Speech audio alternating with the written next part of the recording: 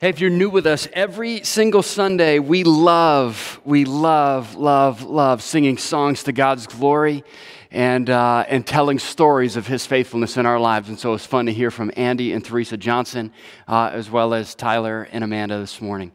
So thank you for joining us as we continue this journey of Advent. As Bethany said earlier, we are pausing for 2 weeks to go virtual as we look forward to Christmas. And I hope you at home are also enjoying, though distant, a Christmas sweater of some kind. So snap that picture. We would love to see your family in some holiday gear this beautiful Sunday. So there's a quote for me that strikes up a little bit of what we heard from Mary, read through Amanda and Tyler's words. And it comes from this book, Fierce Conversations, by a lady named Susan Scott. She says this: when you squeeze an orange, what comes out? Orange juice. Why? Because that's what's inside. The orange doesn't care if it's on a boardroom table or beside the kitchen sink. When we get squeezed, what comes out of us? Whatever's inside of us. And so we're looking at the story of Mary, and Mary is being squeezed right now.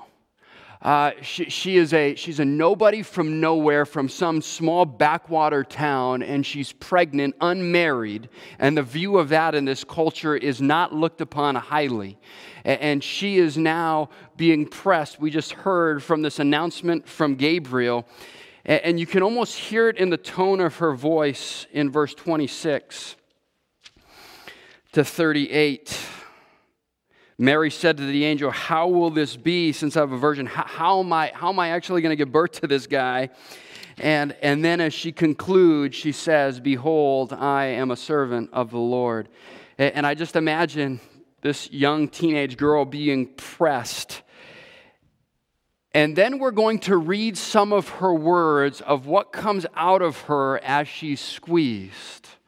And I hope you hear these words. For me, sometimes I get caught up in the Christmas spirit and I read these familiar stories. Here's the challenge: when we read these familiar stories from Luke, we frame it just in the context of Christmas and we miss some of the profound reality of what's actually being said.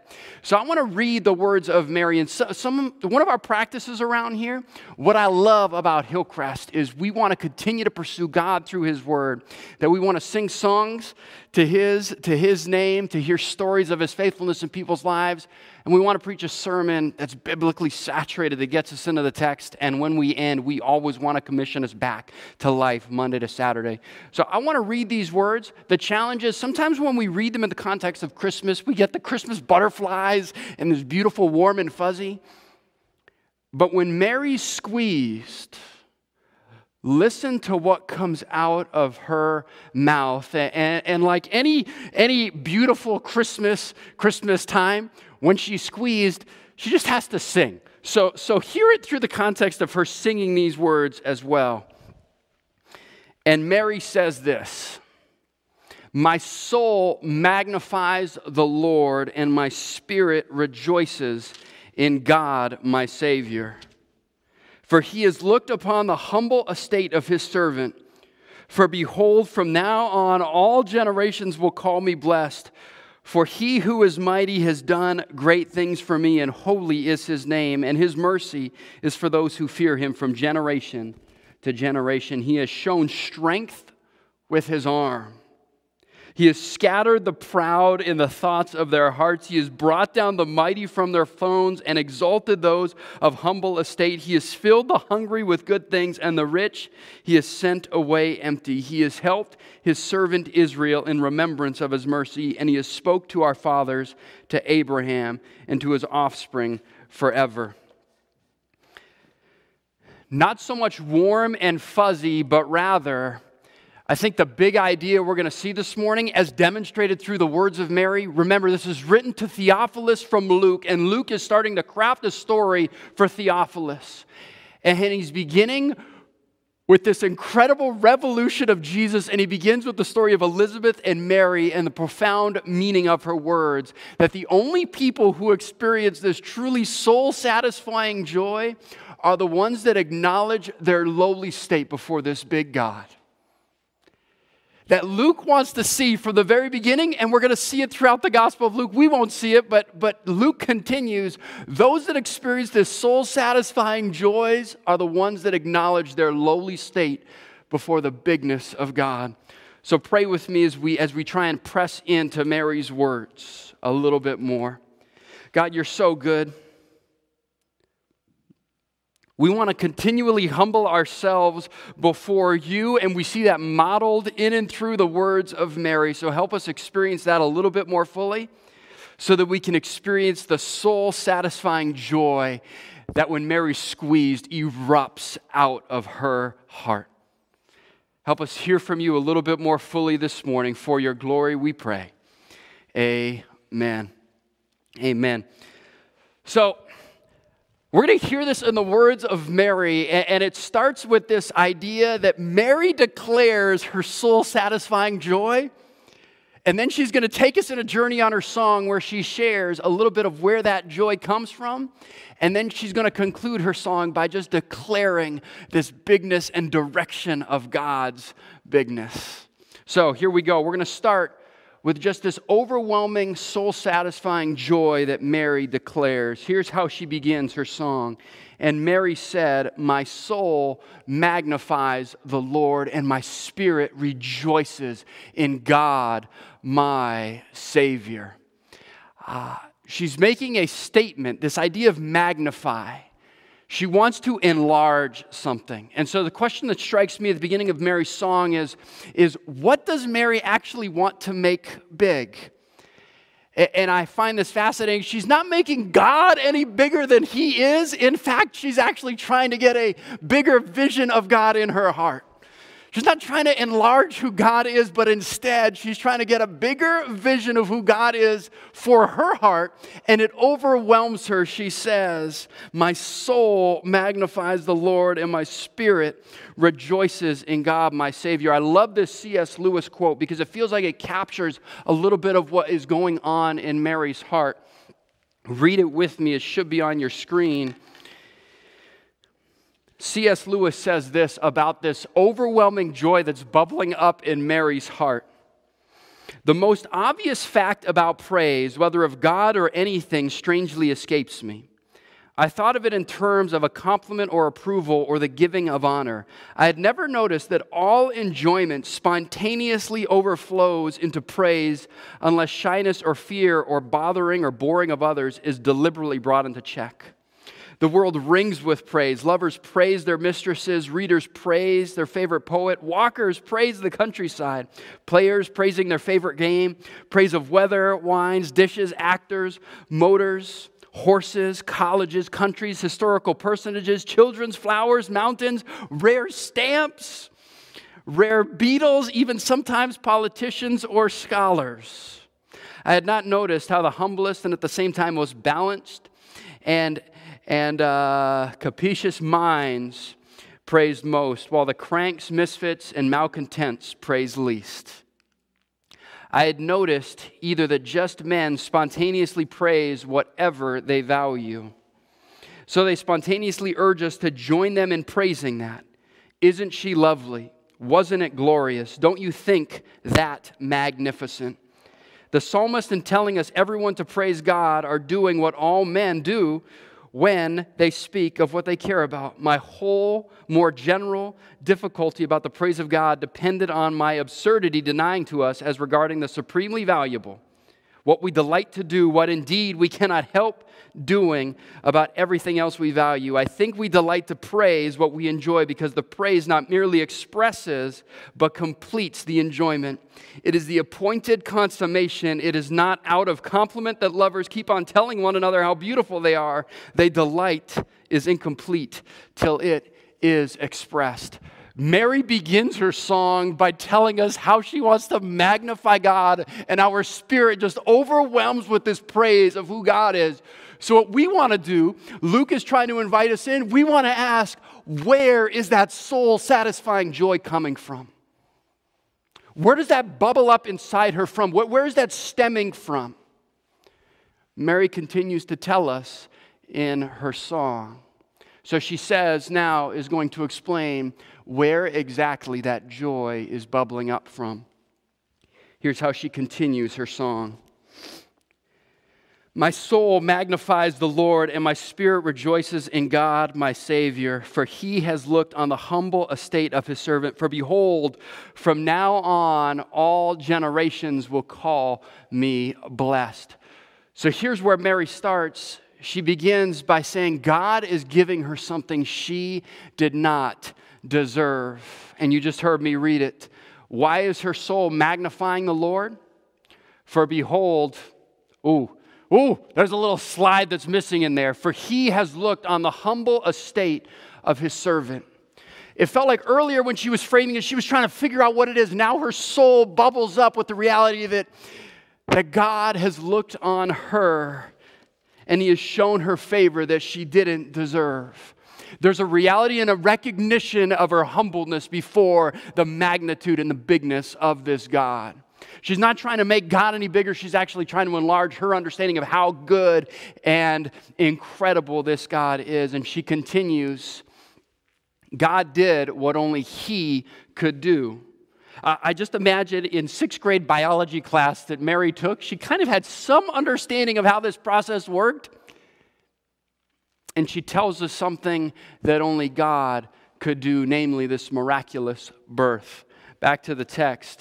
Mary says, for he has looked upon the humble estate of a servant. For behold, from now on, all generations will call me blessed. Why are they calling her blessed?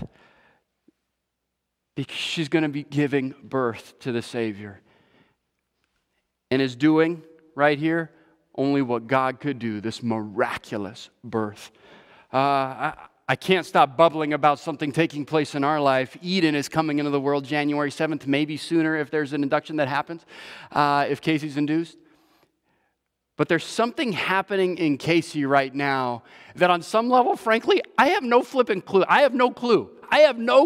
On some level, something happened 9 months ago, and then there's going to be a baby born, and all of a sudden, life's going to change for me. But for Mary and for Casey, there's this constant feel of something happening in her, and Mary erupts and says, for behold, from now on, all generations will call me blessed. As she's seeing and feeling the Savior move in her, there's a recognition of God doing something for her that only God could do. Mary continues, where does this joy come from in Mary's heart? She gives us one more idea. She says this, that this God is unlike any other God. Here's how she says it. My soul magnifies the Lord, and my spirit rejoices in God, my Savior. For one, he's looked on my humble estate. 2, behold, all generations will call me blessed. And 3, he who is mighty has done great things for me, and holy is his name. I find it interesting. For me, sometimes it feels like in the church, who are the people we elevate? Who are the people that we sometimes praise? It feels like we praise or recognize or try and honor the sports stars or the celebrities, even within the context of the church. And yet here's what's fascinating to me about the story and the praise of Mary. She's a nothing from nowhere. And yet God looks upon her. Those with their own view of Jesus feel like it finds it hard to be all in. And those with a full picture of Jesus cling to every word. Mary's being elevated. She's bearing the Savior. And yet instead of proclaiming the reality and the goodness of her life, she backs up and honors God for his might and his holiness in her life. There's an act of humility that Mary demonstrates that is producing this soul-satisfying joy. And so Mary goes one step further. Where does this joy come from? What's done in her life?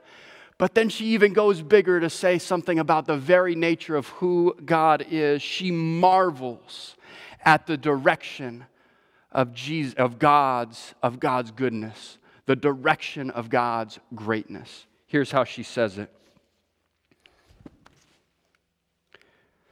Oh man, Can we just say this? This is interesting seeing two faces here, a couple faces here, a bunch of empty white chairs, but God is faithful. We keep going forward. Journey continues. All right, I just needed to have that own moment from my life. Is that okay? All right, should I take off the snowman suit? If you guys had like a comment box, you could comment, but we're just going to keep going with the snowman suit. Is that a little distracting to anybody else? So I debated. This is how you guys know I'm thinking of others in my life and how considerate I might be. I was thinking about the full snowman suit with the tie, but I thought, you know what, maybe just the jacket this morning. So, all right. Mary marvels at the direction of God's greatness.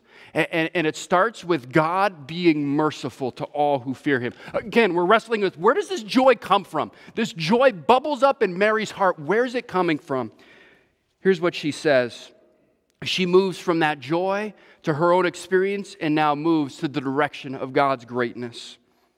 My soul magnifies the Lord, and my spirit rejoices in God, my Savior, for he has looked on the humble estate of his servant. For behold, from now on, all generations will call me blessed. For he who is mighty has done great things for me, and holy is his name. And then she starts to grow even bigger in her view and her magnification of God. God is merciful to all who fear him, and his mercy is for those who fear him from generation to generation. All right, Phil, I'm clicking, but it's not advancing. So we're just going to go. And maybe you can advance it. There we go. One more. There we go. And his mercy is for those who fear him. Where's this soul-satisfying joy come from? It's an increased recognition of who we are. The essence of social media, a magnification of my own greatness. Well, where does criticism and judgment lie? It's when I put myself above others. Again, we make appraisals. Don't get me wrong. We can talk about appraisals. But it feels like there's this tendency to begin elevating my own greatness above others. Even in protests, I don't often see people protesting with big signs of their own brokenness broadcast over those signs. Instead, it often feels like a place of judgment upon others and condemnation. What does Mary display in this soul-satisfying joy? That God's mercy is for those who fear him from generation to generation. She continues, and it's God who humbles all those who are unresponsive to him. And she's writing, you could see in the text, it's written in past tense. And yet here's the beauty of what Mary's saying. It's not this sweet, warm, fuzzy devotion. Instead, this is this sweet teenage girl proclaiming a declaration against the darkness of who God is and how he moves in this world. This isn't just in past tense. It's written in a word that actually has future implications. His mercy is for those who fear him from generation to generation. And God humbles all those who are unresponsive to him. Here's how she continues. He has shown strength with his arm, and he has scattered the proud in the thoughts of their hearts. I want to continue to see this direction of where this joy bubbles up in Mary's heart. And it feels like it's this continuing going low of who she is as she proclaims more about the bigness and greatness of her God and who he is. She continues. We're going to keep going. One more. He's brought down the mighty from their thrones and exalted those of humble estate. God lifts up those in need who turn to him. He has shown his strength with his arm. He has scattered the proud in the thoughts of their heart. He has brought down the mighty from their thrones and exalted those of humble estate. He has filled the hungry with good things, and the rich he sent away empty. So this struck me as I sit from the comfort of my own home office thinking about this, of the comfort and security that I often live in. And I read these words, God has filled the hungry with good things, and the rich he has sent away empty. And I wrestle with the good news. For whom is the good news of Jesus good news? It feels like it strikes those that have nothing, that come with nothing to bring. And the good news of salvation through this Jesus wrecks those that come with nothing. But who is the good news threatening towards? It feels like it's threatening towards the self-sufficient, those seeking comfort and security. And the words of Jesus hit me a little bit more fully this week in the comfort and security that I often live in. Where's my self-sufficiency coming from? Where's it coming to bear? Or am I coming with nothing as I hear the words of Mary and being increasingly humbled by the magnitude and the majesty of God? Mary continues with one last thought. She gives a fuller picture of God's faithfulness, not just now, but she pulls back all the way and sees this God who keeps his promises. She finishes her song. He has filled the hungry with good things, and the rich he has sent away empty. He has helped his servant Israel in remembrance of his mercy as he spoke to our fathers, to Abraham and his offspring forever. This feels more like a battle cry against the spiritual darkness that exists in our world, and a call to those who might be tired of the sin and evil in their own heart and the evil that exists in the world. God is faithful and keeps his promises to those that are humble and recognize who he is, and there's a soul-satisfying joy. No, don't get me wrong. We don't see Mary like win the lottery later, right? We heard from Simeon earlier that there's going to be a sword that pierces her heart. It's not that suddenly she got that mansion in Galilee that she always wanted. But there was a soul-satisfying joy that permeated Mary's heart as she continued to go low and see this humble estate. And so here's my encouragement as we go through this Christmas season. I got 5 takeaways for us. 5 takeaways that I hope are actionable as we continue to move forward this Advent season. The first one for me is this idea that when you get squeezed this week, I just assumed we're all getting squeezed in one way or another with whatever might be happening in our culture, even the reason we're pausing today. When we get squeezed this week, reflect on what comes out. Do we, like Mary, cry when we're squeezed? My soul magnifies the Lord, and I rejoice in the joy of my salvation and my Savior. I'd encourage you, whether you're in the boardroom or the sink, the orange doesn't care when it's squeezed. Something comes out, whatever is inside. When you get squeezed this week, I'm going to encourage you, reflect on what comes out. 2, I don't know if you're anything like me. I sometimes get caught up in the season, and I'll use the word the cultural part of the season. Right? I'm wearing a snowman jacket, right? I asked Alexa to play Christmas songs so I could sit in front of the twinkle lights on my fake tree. And if you haven't converted to the fake tree yet, I mean, no pine needles to pick up. And you just spritz some natural scent or unnatural. Anyway, I get caught up in the cultural context. But even as I'm buying gifts, I'm struck by this reality of who needs all the junk that we just keep piling up. I know what's going to happen like the first week at St. Vinny's. There's going to be this massive dump of all these other stuff that we've accumulated over the years. Why do we buy more junk? And yet for me, there's this tension on how somehow I don't want to separate myself from the culture, disconnect and say, well, I'm not going to put up lights then. I'm not going to buy prisons then. So I still want to engage in our culture, but I don't want to get caught up in the cultural context. I want to keep the celebration in context. Like you heard from Teresa earlier, I do want to pull out more meaningful songs to continue to keep the cultural celebration in context, while simultaneously remembering why we're doing this. One way I might encourage you to do that, we've been going through Luke this Advent season. I'd encourage you, read and reread the story of Jesus' birth. Just like we read Mary's words today, it comes with a punch of the revolution that Jesus was bringing through a barren grandma and a teenage nobody from nowhere, the lowliest of places. And that is where God chose to bring this massive reality to the world. Read and reread the beauty of this Christmas story.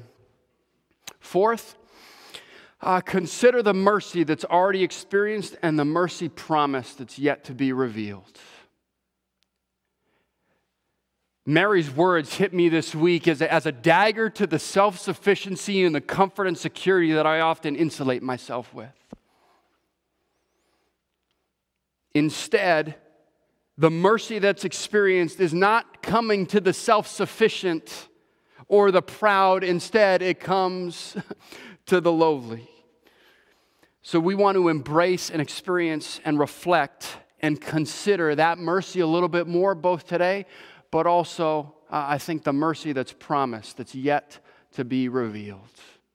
To reflect on that mercy that's been extended to those that have put their faith in treasuring Jesus above anything else this life has to offer. And then, like Mary, there was an overflow of praise when she was squeezed. This joy, this soul-satisfying joy came out. I think in the same way, if we are captivated by this Jesus, my encouragement, commit to an expression of love for someone you know who doesn't really get the meaning of Christmas.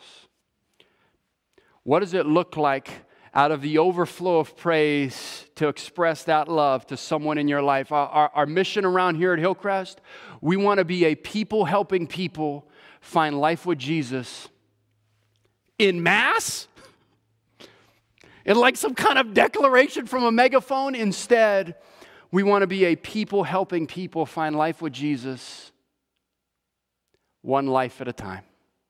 So I'm going to encourage you, commit to an expression of love this Christmas season, this week, for someone in your life that might not know the full meaning of this Christmas story. Pray with me. God, you're so good. Thank you for who you are, what you're doing in our life. And when we're squeezed, we want to more fully declare with Mary from our lowly position, we are of humble estate, and it is you, God, that we want to magnify and glorify, not because you're getting bigger, but because in our heart we're having a fuller vision and experience of who you are and the magnitude of who you are. We want to celebrate the beautiful name that is your Son, Jesus. We want to celebrate the beautiful name of our Savior. Thank you, Jesus, for your glory we pray. Amen.